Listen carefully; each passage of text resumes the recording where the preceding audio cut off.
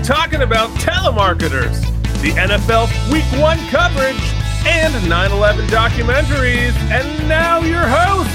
He's a little bit late, but he's always here. It's Mike Indeglio. What's up, team? Welcome to K&M Geekly. Just a sneak peek at two geeks, letting you know some of the stuff that got them through their week, and starting this week off strong by being late. We're going to talk a little bit about that later in the show, believe it or not.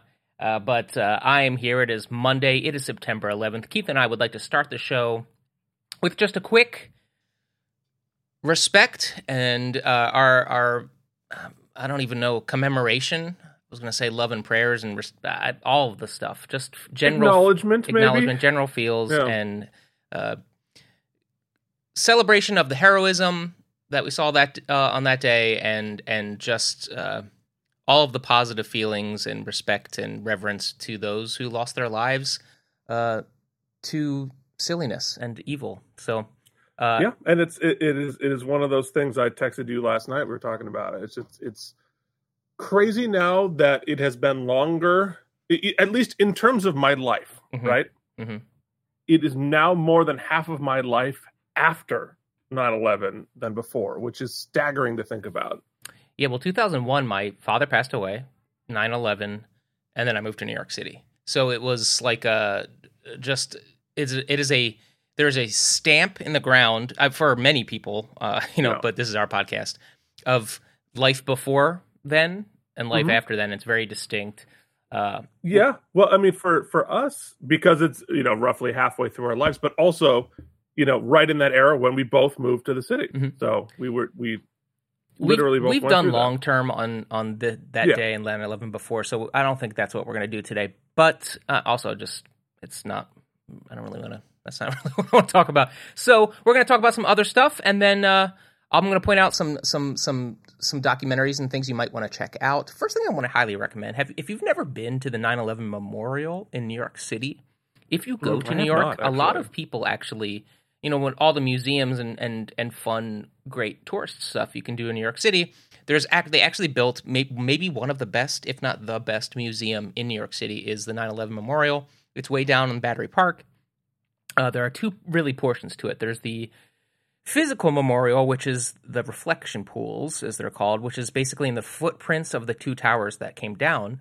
They built these really beautiful reverse fountains, so it's water flowing over the edge into the footprints with all of the names of the victims.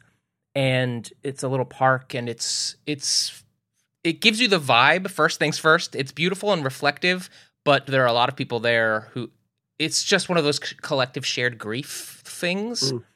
And then you move into the actual museum, which you need a ticket for. I don't know if it's ticketed, paid for, how they work it anymore. For many years, it was a donation-based situation, but it might have changed by now. And in New York, a lot of museums are free on Sundays, so you can check it out.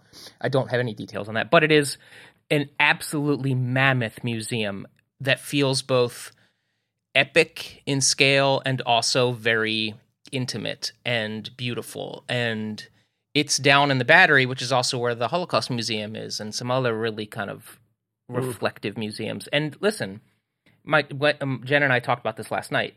It's hard to watch and to re-experience a lot of those feelings, or to even butt up against them. I understand that, but that doesn't mean that it's not a worthwhile exercise for yourself and for those who want to be remembered and people who need us to remember it, to acknowledge that. And I'll talk more about that with some of the things I've been watching. So anyway, I highly recommend that museum and whatnot. So I haven't been to Ground Zero since it was Ground Zero. Yeah, I can understand that. I think that both logistically, it's not just a place we go very often, just in our line of work and stuff. Yeah. And also, I think there are probably some emotional checks and balances that are latent that live down there. And I think, I was not in the city when it happened. I was in New York, but not in the city. But obviously we both moved there quickly after. I think I had like emotional blocks about it all for years, where I just sort of like, wow, I saw that, I acknowledged that that's terrible, but didn't really feel it. And I feel like I feel it more now than I did then, because I'm just more available to it, which is why I have a hard time going to the museum and watching the documentaries and all that kind of stuff today. Yeah, I had moved there just after, and so it was funny, I was on my way to New York that day, and my train on the New Jersey Transit that you take all the time just stopped, and we stood there looking out the window at smoke in the sky, and literally it wasn't like cell phone days where you just like Googled it. Right. Anyway, not the point, but it was so fresh afterwards, and for the years I was in school, the first couple of years I was there, is that I made often, probably to the detriment of my health, pilgrimages downtown. And, it's just a smell that you'll never be able to describe, like rubber, chemicals, fire, and death, basically all wrapped into a smell. And so I went down there very often. And so, and there was a feeling in the city. And if you were even remotely tangentially connected to New York or had moved there or made it your home at that point, whether you were there on the day or not, sort of it was inconsequential. It was about being part of something, which really ingratiated me to the city early. We should move on. Yeah, because we have talked about this long form. If you're curious, there's we talk about on the Out of Practice podcast, where I don't remember which episode it is, but it's whenever the practice aired the most recent episode to 9/11, because we do sort of a time capsule there. But yeah, because I moved almost to the day exactly 1 year after. Oh, interesting. Yeah, and just like riding the subway on the first anniversary was just like, whoa. Yeah, I moved on. My school began on October 1st. And so I must have moved the last week of September. Can you imagine I guess my mom at that point being like, okay, bye.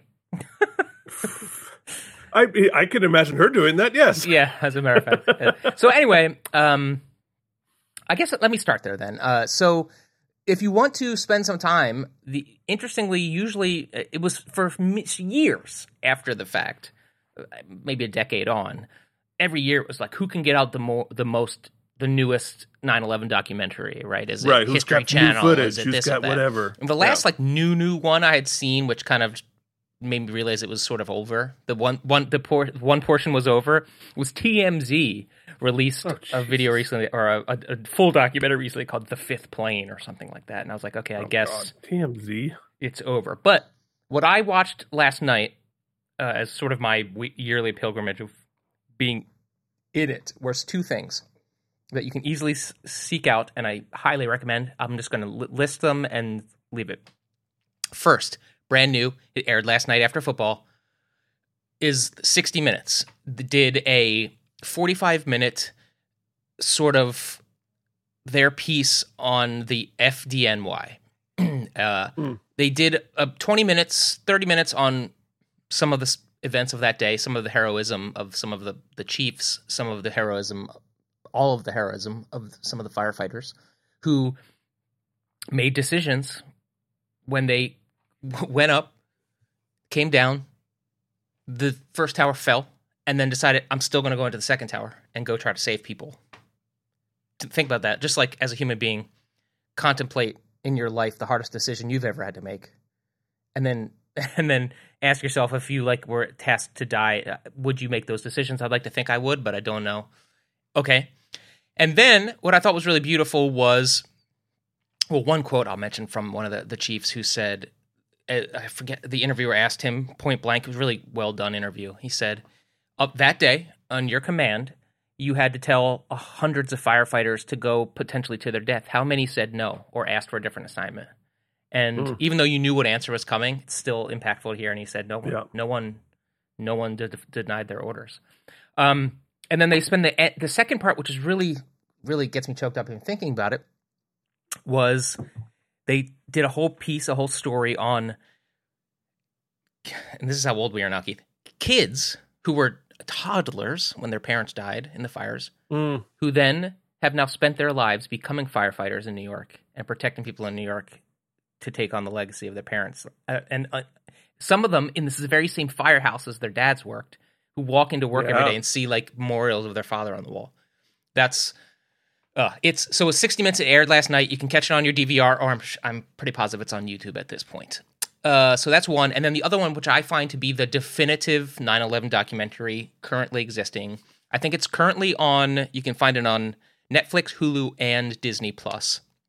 It's called 9/11 One Day in America.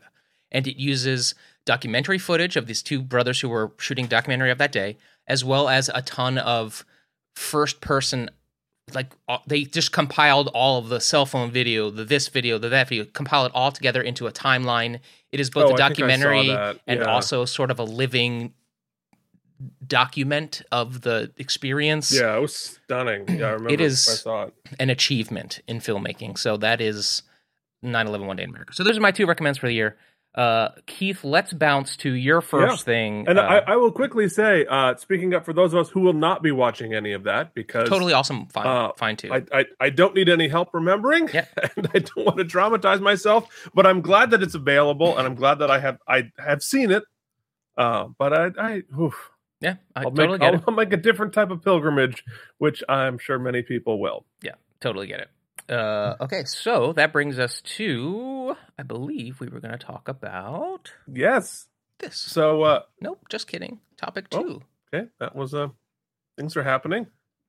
Topic 2, yes. So I just wanted to, and I understand that this audience is probably not overlapping as much with our football fandom as our other fandoms, but I'll try to talk about it in the nerdiest possible way. This was week 1 of the NFL season, which to me is my personal Christmas.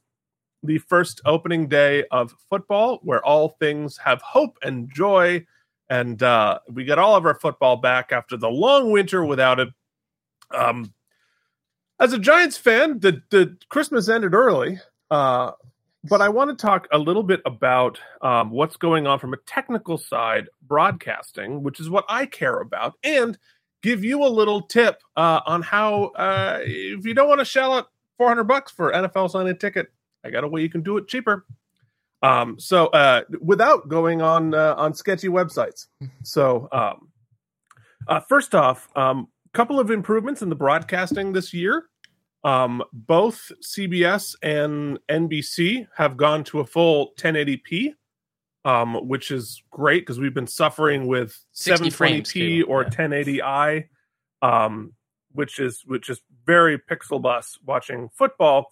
They've been at 60 frames for a while now, which has been great. I think makes more of a difference than anything else being at 60 frames per second. It's 30 frames per second because you don't have the stutter ball. But NBC's doing some version of an HDR going on as well on Peacock, at least. It's terrible. So the image looks better than it has yet. That is true, yeah. Fox still struggle busing at 720. It's at 60, which is fine, but they're still giving us a 720 feed. And I understand that the, bumping it up to 4K causes a lot of technical and price logistical issues, but I feel like Fox, you can get us to 1080 now, at least. Come on. Well, they do college football. They do college football in an upscaled 1080p. Well, it's still upscaled. There is no pure 4K feeds coming, but that's fine. Same difference. I mean, it doesn't. I mean, honestly, with my old eyes, a good 1080p is all I need. Like 4K doesn't make HDR is a little dark for me, a little dull. I want my just like good 1080p with all the colors, up like a candy store. Anyway, so I was happy to see those changes.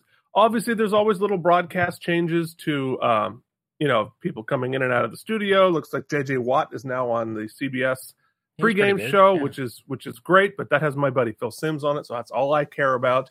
And I believe this is the 30th anniversary of the Fox getting the broadcast, which started in 1994, which I remember distinctly as a child. Because my New York Football Giants games were, of course, always on CBS, who had the NFC package, then lost it. Fox took it over. Okay, fine, sure, whatever. Except for, at that point in Vermont, there was no Fox affiliate. Period. There was no Fox affiliate over the air. So our local CBS station purchased the Fox NFL coverage and showed it on CBS. Great. No problem, right? All right, so they're going to show the Giants games that way, except for the only exception in their contract was CBS is like, all right, fine, whatever. We don't have a lot going on Sunday afternoons, but 60 Minutes starts at 7. I don't care if the game is still going on. It's the most exciting game in the fourth quarter of the football game. 60 Minutes starts at 7. So several of my New York Football Giants games were cut off right in the last few minutes of the fourth quarter. Drove me bananas. Anyway, Fox has done, other than their 720p, have been doing excellent coverage. Now, that's not interesting. You want to know what's interesting? All right, so behind me, I have 5 televisions, and they are set up so that I can watch 5 simultaneous football games every Sunday. And the way I do that is not paying for the NFL Sunday ticket package, because that's too much money. What you can do is by using a VPN router, a virtual private network, which what that does is it makes your computer look like it's in a different location based on the router set up by your VPN company. And I use ExpressVPN, which I find to be excellent. It has a lot of locations. Their customer service is terrific. I use CyberGhost, so you can. There are tons, and they're always having deals. So they're always having deals. Like it's not super cheap, right? But what you get for it is, I can chat with them 24/7. I think I paid $60 for the year, man. It can be cheap. Yeah, I think I pay like 115 or whatever. But what you also need is a VPN router, which are not crazy expensive. They're like $120 or whatever. You can get so that your router you launch your VPN software onto the router, which then gives you access to a dashboard where I can set up to, I think, 7 different locations all around the world, and then assign each of I use Roku devices, right? So I've got 5 or 6 different little Roku boxes, and I can individually assign each of these Roku boxes a location across America. And that allows me to be in whatever city of the game that I want to watch. Now, this does not work with YouTube TV, because the YouTube TV does not allow you to watch it via a UPN. That's also true of Hulu and many of the other streamers. However, and look, they may shut this down at some point, so this will only exist for now. The Fox Sports and Paramount Plus, which gives you Fox and CBS, which are the 2, broadcasting ones that aren't doing national games, those apps are fooled by the VPN. So if I want to watch the Bears game in Chicago, I put that location, that Roku box in Chicago, then open up the Fox Sports application, which if you have a TV package, you pay for cable, right? You just log in and it shows you the local NFL game there. Same with Paramount Plus. You watch the local CBS in whatever city you're in. And as a result, yes, there is an expense, ahead of time, right? You have to buy the router, and you have to pay for the VPN service at whatever it costs. But then that's just, that's it. Pales in comparison to what the NFL Sunday package is, and allows me to have my own sports bar here in my lonely basement. So I have some comments. Just to offer another side of the coin. That's all fascinating, and me personally, totally into it. I do it a different way. But same told. But at the end of the day, when you add up the various expenses, if you get a student discount, which they don't limit, it's $300 to get the Sunday package. So you're saving 30% of the cost by all these trickeries. Right? I'm saving 66% because the router you only have to buy once. That's fair. Okay, fair point. The other limiting factor of NFL Sunday Ticket as well is you don't get any of the evening games, you don't get the national games. So you're losing Thursdays, you're losing Sunday night. So you're not getting all the games. And you're in your local blackouts as well. So you're not getting all the games. You have local blackouts, and you have restrictions on how many you can stream simultaneously. Yeah. So, just like we all have our different, wouldn't yuck anybody's yum. In my older age, I've found actually, it's funny, Keith teases me all the time about baseball being boring, and he's not wrong. I find games that aren't football games I'm not rooting for a team personally, to be tedious humdrum. So for me, the solution to all of this is now and has always been the NFL Red Zone, which is basically there are 2 main hosts who watch all the games, and they just cut to whoever's about to score and like the exciting parts of the game, and they cut out all the commercials and all the BS in between. And that I find to be So I just have to VPN myself an NFL Red Zone stream because I won't pay for that either. I mean, Red Zone's great. And I agree with you that games that I don't have a rooting interest in are not nearly as interesting, but that's where fantasy sports comes in. Yeah, I have to say, Keith, and this is a different show to talk about. I think I've come to the point in my life where this might be my farewell to fantasy football this year. I just have no interest. I'm just not in. It's not even motivating me to be interested in the games. Maybe it's just because the NFC East sucked last night. I don't know. We'll see. Football just disappointed me yesterday, and the Phillies lost. Sports sucked yesterday. This has really been an upper of the show so far. I do want a couple of technical elements just because you brought them up, and it's a geek show. So I'm curious because, if a lot of people upscaled to 1080p or have got the 1080p feeds coming out, but my understanding is YouTube finally, because they got the NFL Sunday Ticket, doubled their bit rate for the way that they changed their codec to VPN 9 or VP9 from AVC, something else they were using, I can't remember. Anyway, which the increased bit rate is the improvement in quality we're seeing. So if that's the case, then I hope more people buy your NFL tickets so that we can get those fringe benefits. Because if I have noticed images looking better on YouTube TV. Yeah, although interestingly, I don't watch it on YouTube. I watch it on the apps themselves. Well, then maybe the local feeds are getting better too. Usually have lower, or are higher bit rate than streaming. And also, I don't love all the different streaming networks getting their piece too. Like you got your Paramount Plus who's streaming some games. You've got Amazon Prime on Thursday nights. And look, we get some good quality on those. Even though Amazon still, I hope this season, last season, their 5.1 sync was off by like 3 seconds. So it was just murderous to watch. I hope they fix that this year. But mostly because, and this speaks to you specifically, Keith, and this goes for YouTube TV, Hulu Live TV, anything but the direct network like antenna feeds, have anywhere between a 30-second to 90-second delay between the live event and when you see it on the screen. So with these phones about us, God forbid it's an exciting game, you have to... Even you text me like, "Are you live?" I was like, "Well, not really. I'm still basically 2 minutes behind." I warn everybody. Yeah, I'm behind. So like, delay all texts. Yeah, because it's even though I'm watching it live. Like my phone will ping me, "Oh, home run by the whatever Phillies," and I'm like, "Oh, well, 2 pitches to go. I guess I know now." So I've had to go in and turn off all those notifications. Yeah, well, and the stat tracker for fantasy used to be like 2 minutes behind. Now it's about 20 seconds ahead. Ugh. Oh, boy. Crazy. Anyway. Nerds. Okay. Nerds. So that's football. I'm glad things are getting better. I thought we'd be in the future by now. I should be able to watch it on my VR headset. Why can't I? All kinds of stuff like that. Why can't you, Mike? Why can't you? Aside from the fact that my head is gigantic and it's never comfortable in a headset, but that's your head's gigantic. Yeah. Okay, so... Oh, hey. Oh, we went away. We sure did. I reorganized I reorganized the screen and I forgot how to do what I'm trying to do. Okay. I watched a show on HBO called Telemarketers. It is a three-part docu-series.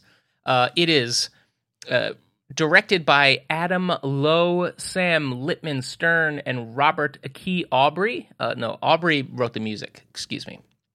Executive produced by a bunch of people. The cinematography is by Christopher Messina, Matt Palumbi, and Sam Littman-Stern. I think I covered the things I wanted to cover. So here's the gist of it. We all have been called by telemarketers. We all kind of know that. You'd think it's easy for us in a certain universe, the young folk or just people who could easily spot a telemarketer and hang up, right? It's pretty easy. Even us, if you engage them with more than 3 words, you get caught into some weird manipulative hard sell that's hard to like escape. So you know right away, you just got to hang up and block the call.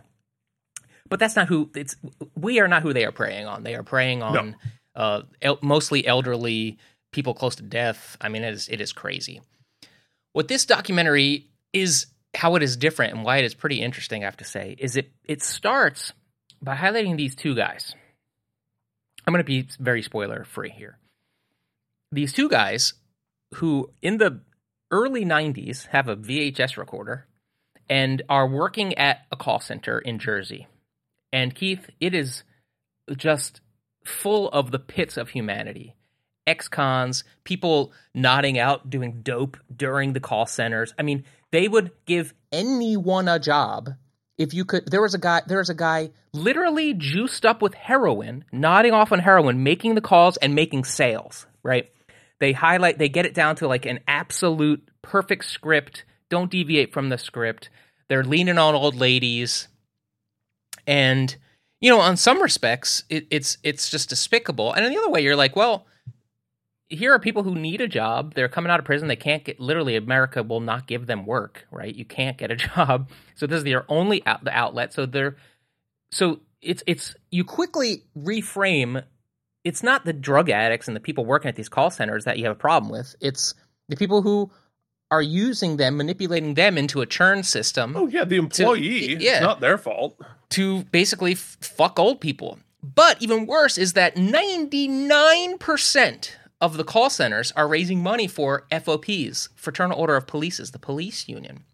They're actually being hired by the police unions under these contracts, right, that say explicitly, Dear Keith, Police Chief Keith, your FOP will get, your police department will get 5% of the gross marketing income we make for you, and we will keep 95% of it. But the out-of-pocket cost for you to raise money for your police department will be zero. So to Keith, what do they have to lose? It's free money, right? Yeah. And when eventually they get caught, because what they end up doing eventually is, see, there's laws that say you have to disclose if the caller asks that you are a fundraiser, you are soliciting. But eventually what they do is they start naming their marketing companies such and such blah, blah, blah, blah police and just fake it as if they're the police. All this shit goes down. So yeah. That's part of this docuseries. It's like just exposing exactly what this scam is, and it's despicable. Yeah. But what do you know? They're scummy people. Yeah. It's hard to imagine. But where it is different and is kind of really interesting is as a character study, because what happens is the dude who is just like videotaping all this nonsense because he's a teenager who's just like ridiculous ends up 20 years later having all of this footage of like basically active criming happening. Yeah. So he goes out to find some of the dudes he used to work with, namely this guy you see in this kind of icon here, who was the guy juiced up on heroin, basically ODing and making sales. And he goes to visit him. They strike up a friendship and decide they're going to bring this thing down. They're going to make a documentary and bring down the system as like Michael Moore type, what do you call it, investigative journalists. What's funny is that it turns out they're both really bad at it. As you can, it's a skill, man. Like he's not a good interviewer. He's got like this weird charisma. They don't really know what the hell they're doing.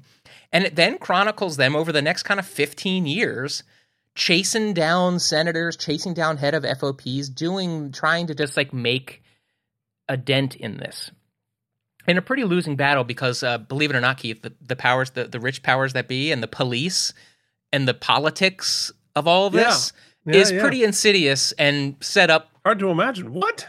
But that doesn't mean that people who were pretty much the bottom rung of what we think of as our society, our caste system, right? Trying to decide at any point they want to be good citizens and do something good. Whether or not or how they succeed is kind of inconsequential to the point that you always talk about some of your family members and their social justice crusades. And look, at the end of the day, what they achieved is, I think, secondary to the fact that they made a decision that as citizens, they were going to attempt to make a difference. And there's something to be commended about that. There's a heroism in that. And it doesn't matter if you're a heroin addict. There is another thing, potentially, that you can do with yourself. And this is a pretty great example of that. On that side of the spectrum, this succeeds. This documentary succeeds in many ways, docu-series, in many ways I didn't expect it to. And that is the joy of watching it. And I'm assuming this is a documentary about their documentary, not their documentary. It is kind of both, because it is like clear other people came in and shaped this. It does feel that way. Because the documentarian, the cinematographer, is more skilled than the interviewer guy. I really don't want to say too much, but it's not a shit show to watch. HBO clearly did some magic on it. Yeah. But it is and it's short. They're 45-minute episodes. It definitely is worth a watch. It's Telemarketers. It's on HBO. No, Keith, I'll definitely check that out. So that's kind of some stuff we've been googling about. So lastly, it's Monday. We got a week ahead of us. Crack your neck. We got to keep it positive. I know we started on a dour note with 9/11 and such, but let's discuss our weekly read. Okay, yeah. Well, it's funny because we were both discussing before we got on air that we are judges for the Brooklyn Sci-Fi Film Festival. Yes. And so we are adjudicating all of the sci-fi films that went in for the festival. And so we're both behind. Mm-hmm. No shock there. But I've watched about half of these submissions, and I'm doing categories the comedy sci-fi short film and the student short film. Well, I'm doing comedy sci-fi short too. Yeah, and here's the thing: we met with the folks running it ahead of time, and they were like, okay, look, these are students; these people have limited budget, so take that into consideration as you're judging. Well, my weekly rad is being stunned at how good these things are. These are independent, student films, comedy films. There's people who are either young trying to get into the business or people working at a sort of an amateur level or trying to break in somehow. I can't believe how good a lot of these are and the talent that is out there with filmmakers and writers and production, like the production levels. It is crazy. I think about what I would have been capable to produce in college. Obviously there's technical difficulties, but differences, but I'm delighted in how good these are. It's very, very cool. So there's so much, we're here in the middle of a strike. We're all shut down and we should be. And we stand firmly behind the writers and actors in this. But it's really exciting to see there's a lot of talent in the pipeline coming up. And there's going to be some really interesting stuff that we're all going to get to enjoy once we're back up and running again. So it's been really fun and encouraging to see emerging talent come together and do really good work.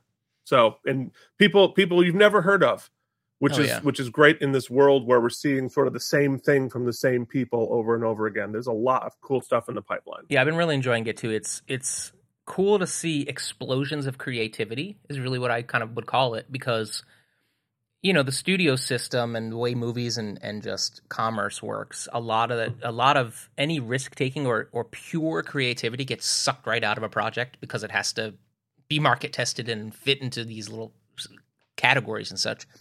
Whereas here, it's cool. You get to read a little blurb that like the submission notes, and you get to read about the directors and the creatives behind the project.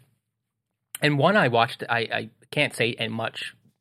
We're not allowed to say much, but this one I watched is basically, and I don't know if you've seen this one yet.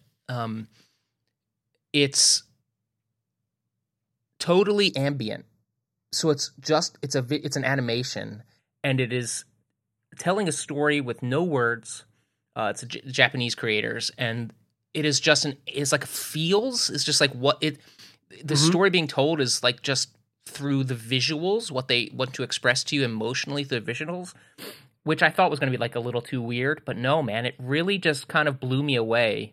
Not just what they can do, how they can animate this as like there was one of them. It might have been the same one. I emailed the executive directors and like, did they do this or how do I judge it? Because are they capable of creating this? And it's like, yeah. And I'm like, see what people can do with computer graphics now it's crazy. And then the other point was the thing I kind of, my imposter syndrome kicked in, and I was like, yeah, like should you be judging? Like, should you be adjudicating these people? Yeah, well, and it quickly, after watching one film, I realized, I'm not adjudicating anything. I'm just enjoying and deciding what to elevate to Yeah. in any way. So I'm having, it's awesome. You're right. It is really rad. It is really rad. Speaking of that imposter syndrome, Keith, Mm-hmm. We are often huge proponents on the show for mental health and for pursuing therapy. But I do realize, and even though there is teletherapy, and Keith has extolled the virtues of such, Mm-hmm. it used to be when you would sort of remember when WebMD first came out and people were WebMDing themselves to have cancer, and it was kind of quickly realized you shouldn't internet diagnose yourself. Yeah. Well, I've come to find that isn't particularly as problematic when it comes to mental health, because I have to do a quick story. So when I was in elementary school and secondary school, I clearly had some learning challenges that went undiagnosed and basically went unnoticed by a lot of faculty and stuff. And I suffered through a lot of my adulthood thinking I was a certain way, lazy, unintelligent, challenged, when in reality I was challenged. But the difference between knowing you have a learning challenge and knowing what that learning challenge is, the difference are strategies and tools to help, right? Yeah. Not necessarily medicine to make you better, which is how binary we used to think things were. So my point being, even though a lot of those learning challenges for myself have not been diagnosed by therapists or by psychologists, because I spend my time in therapy doing other things, talking about other things, but more down the psychoanalyst kind of route. I have found some YouTube channels simply by typing in the direct problems I have, right? I'm having problems studying. I have problems starting to read or starting certain things. And, oh, that's called executive dysfunction. Oh, that's called such and such. And then you find people like Dr. Tracy Marks, who has a YouTube channel that I'm going to put on the screen now because I watch a lot of her stuff and I want to I am a subscriber. She talks a lot about ADHD. She talks a lot about executive dysfunction, which I don't know if these are my specific diagnoses, but a lot of the symptoms of these problems I suffer from as well, or I deal with those challenges. And I've taken some strategies from Dr. Marks, such as, so one of the issues I've had for my whole life, Keith, is that unless I'm 100,000% specifically interested in a specific topic, I find it really hard to read about it or to spend time. Like if I have to study something, it's not that I don't want to do this. I just can't. I can't do it. I can't explain it. That's the problem, I guess, with a lot of But as Dr. Marks was like, hey, listen, you'd be surprised that a lot of times it's like neural passageways. And it might just be the fact that, and I can't listen to music, right? Because I'm distracted. She's like, so find music, because you need to keep you need to keep your brain occupied. Find music that is ambient, no lyrics, just like either spa music or maybe movie soundtracks or something, and play that and just give it a try. And guess what, Keith? I'm 40 years old. I've dealt with this I'm 42 years old. My whole life I've dealt with this. Guess what? I found myself reading over the past couple months, free and easy, able to study better. Like it unlocked something, and I was like, "Oh, it's a strategy I just didn't know." It's that simple. I totally get it. Like it's with the way our brains work, especially these days, and these you just focusing on one single thing, just really difficult. Yep, and some other things. I've taken a lot of strategies. That's just a really simple example, and so. I guess my point is, don't forget when it comes to mental health and whatnot, you've got more resources than just now I got to go to therapy, right? So there are a lot of people, and I guess this goes for, yes, there's let's keep it on task. YouTube, check it out. If nothing else, check out Dr. Tracy Marks. Check out some other things. Just start the process of getting yourself a little bit more figured out for yourself. That's all. And always think in terms of and as opposed to or. Yeah, all of these things, everything works better together in conjunction with other things. Yeah. All right. I like it. All right. Well, we did it. As always, we'd like to thank our patrons. You can always check us out on patreon.com/KM, where I've been told I got to put more things on the audio feed, so I'm putting everything on the audio feed now, so get used to our dulcet tones. We'll be back next week, as always. That's not the right button, but it's worth it. Check out our other shows. We've got all kinds of Star Trek happening. Season 4, Deep Space Nine, toys, strange new show. We got 2 more, the musical episode this week. Lots of fun stuff. In the meantime, lots of cool things happening this week. Hope you have a great week. Don't let anybody yuck your yum. Keep on doing all the things you find fun. Until we talk to you next week, keep on geeking on.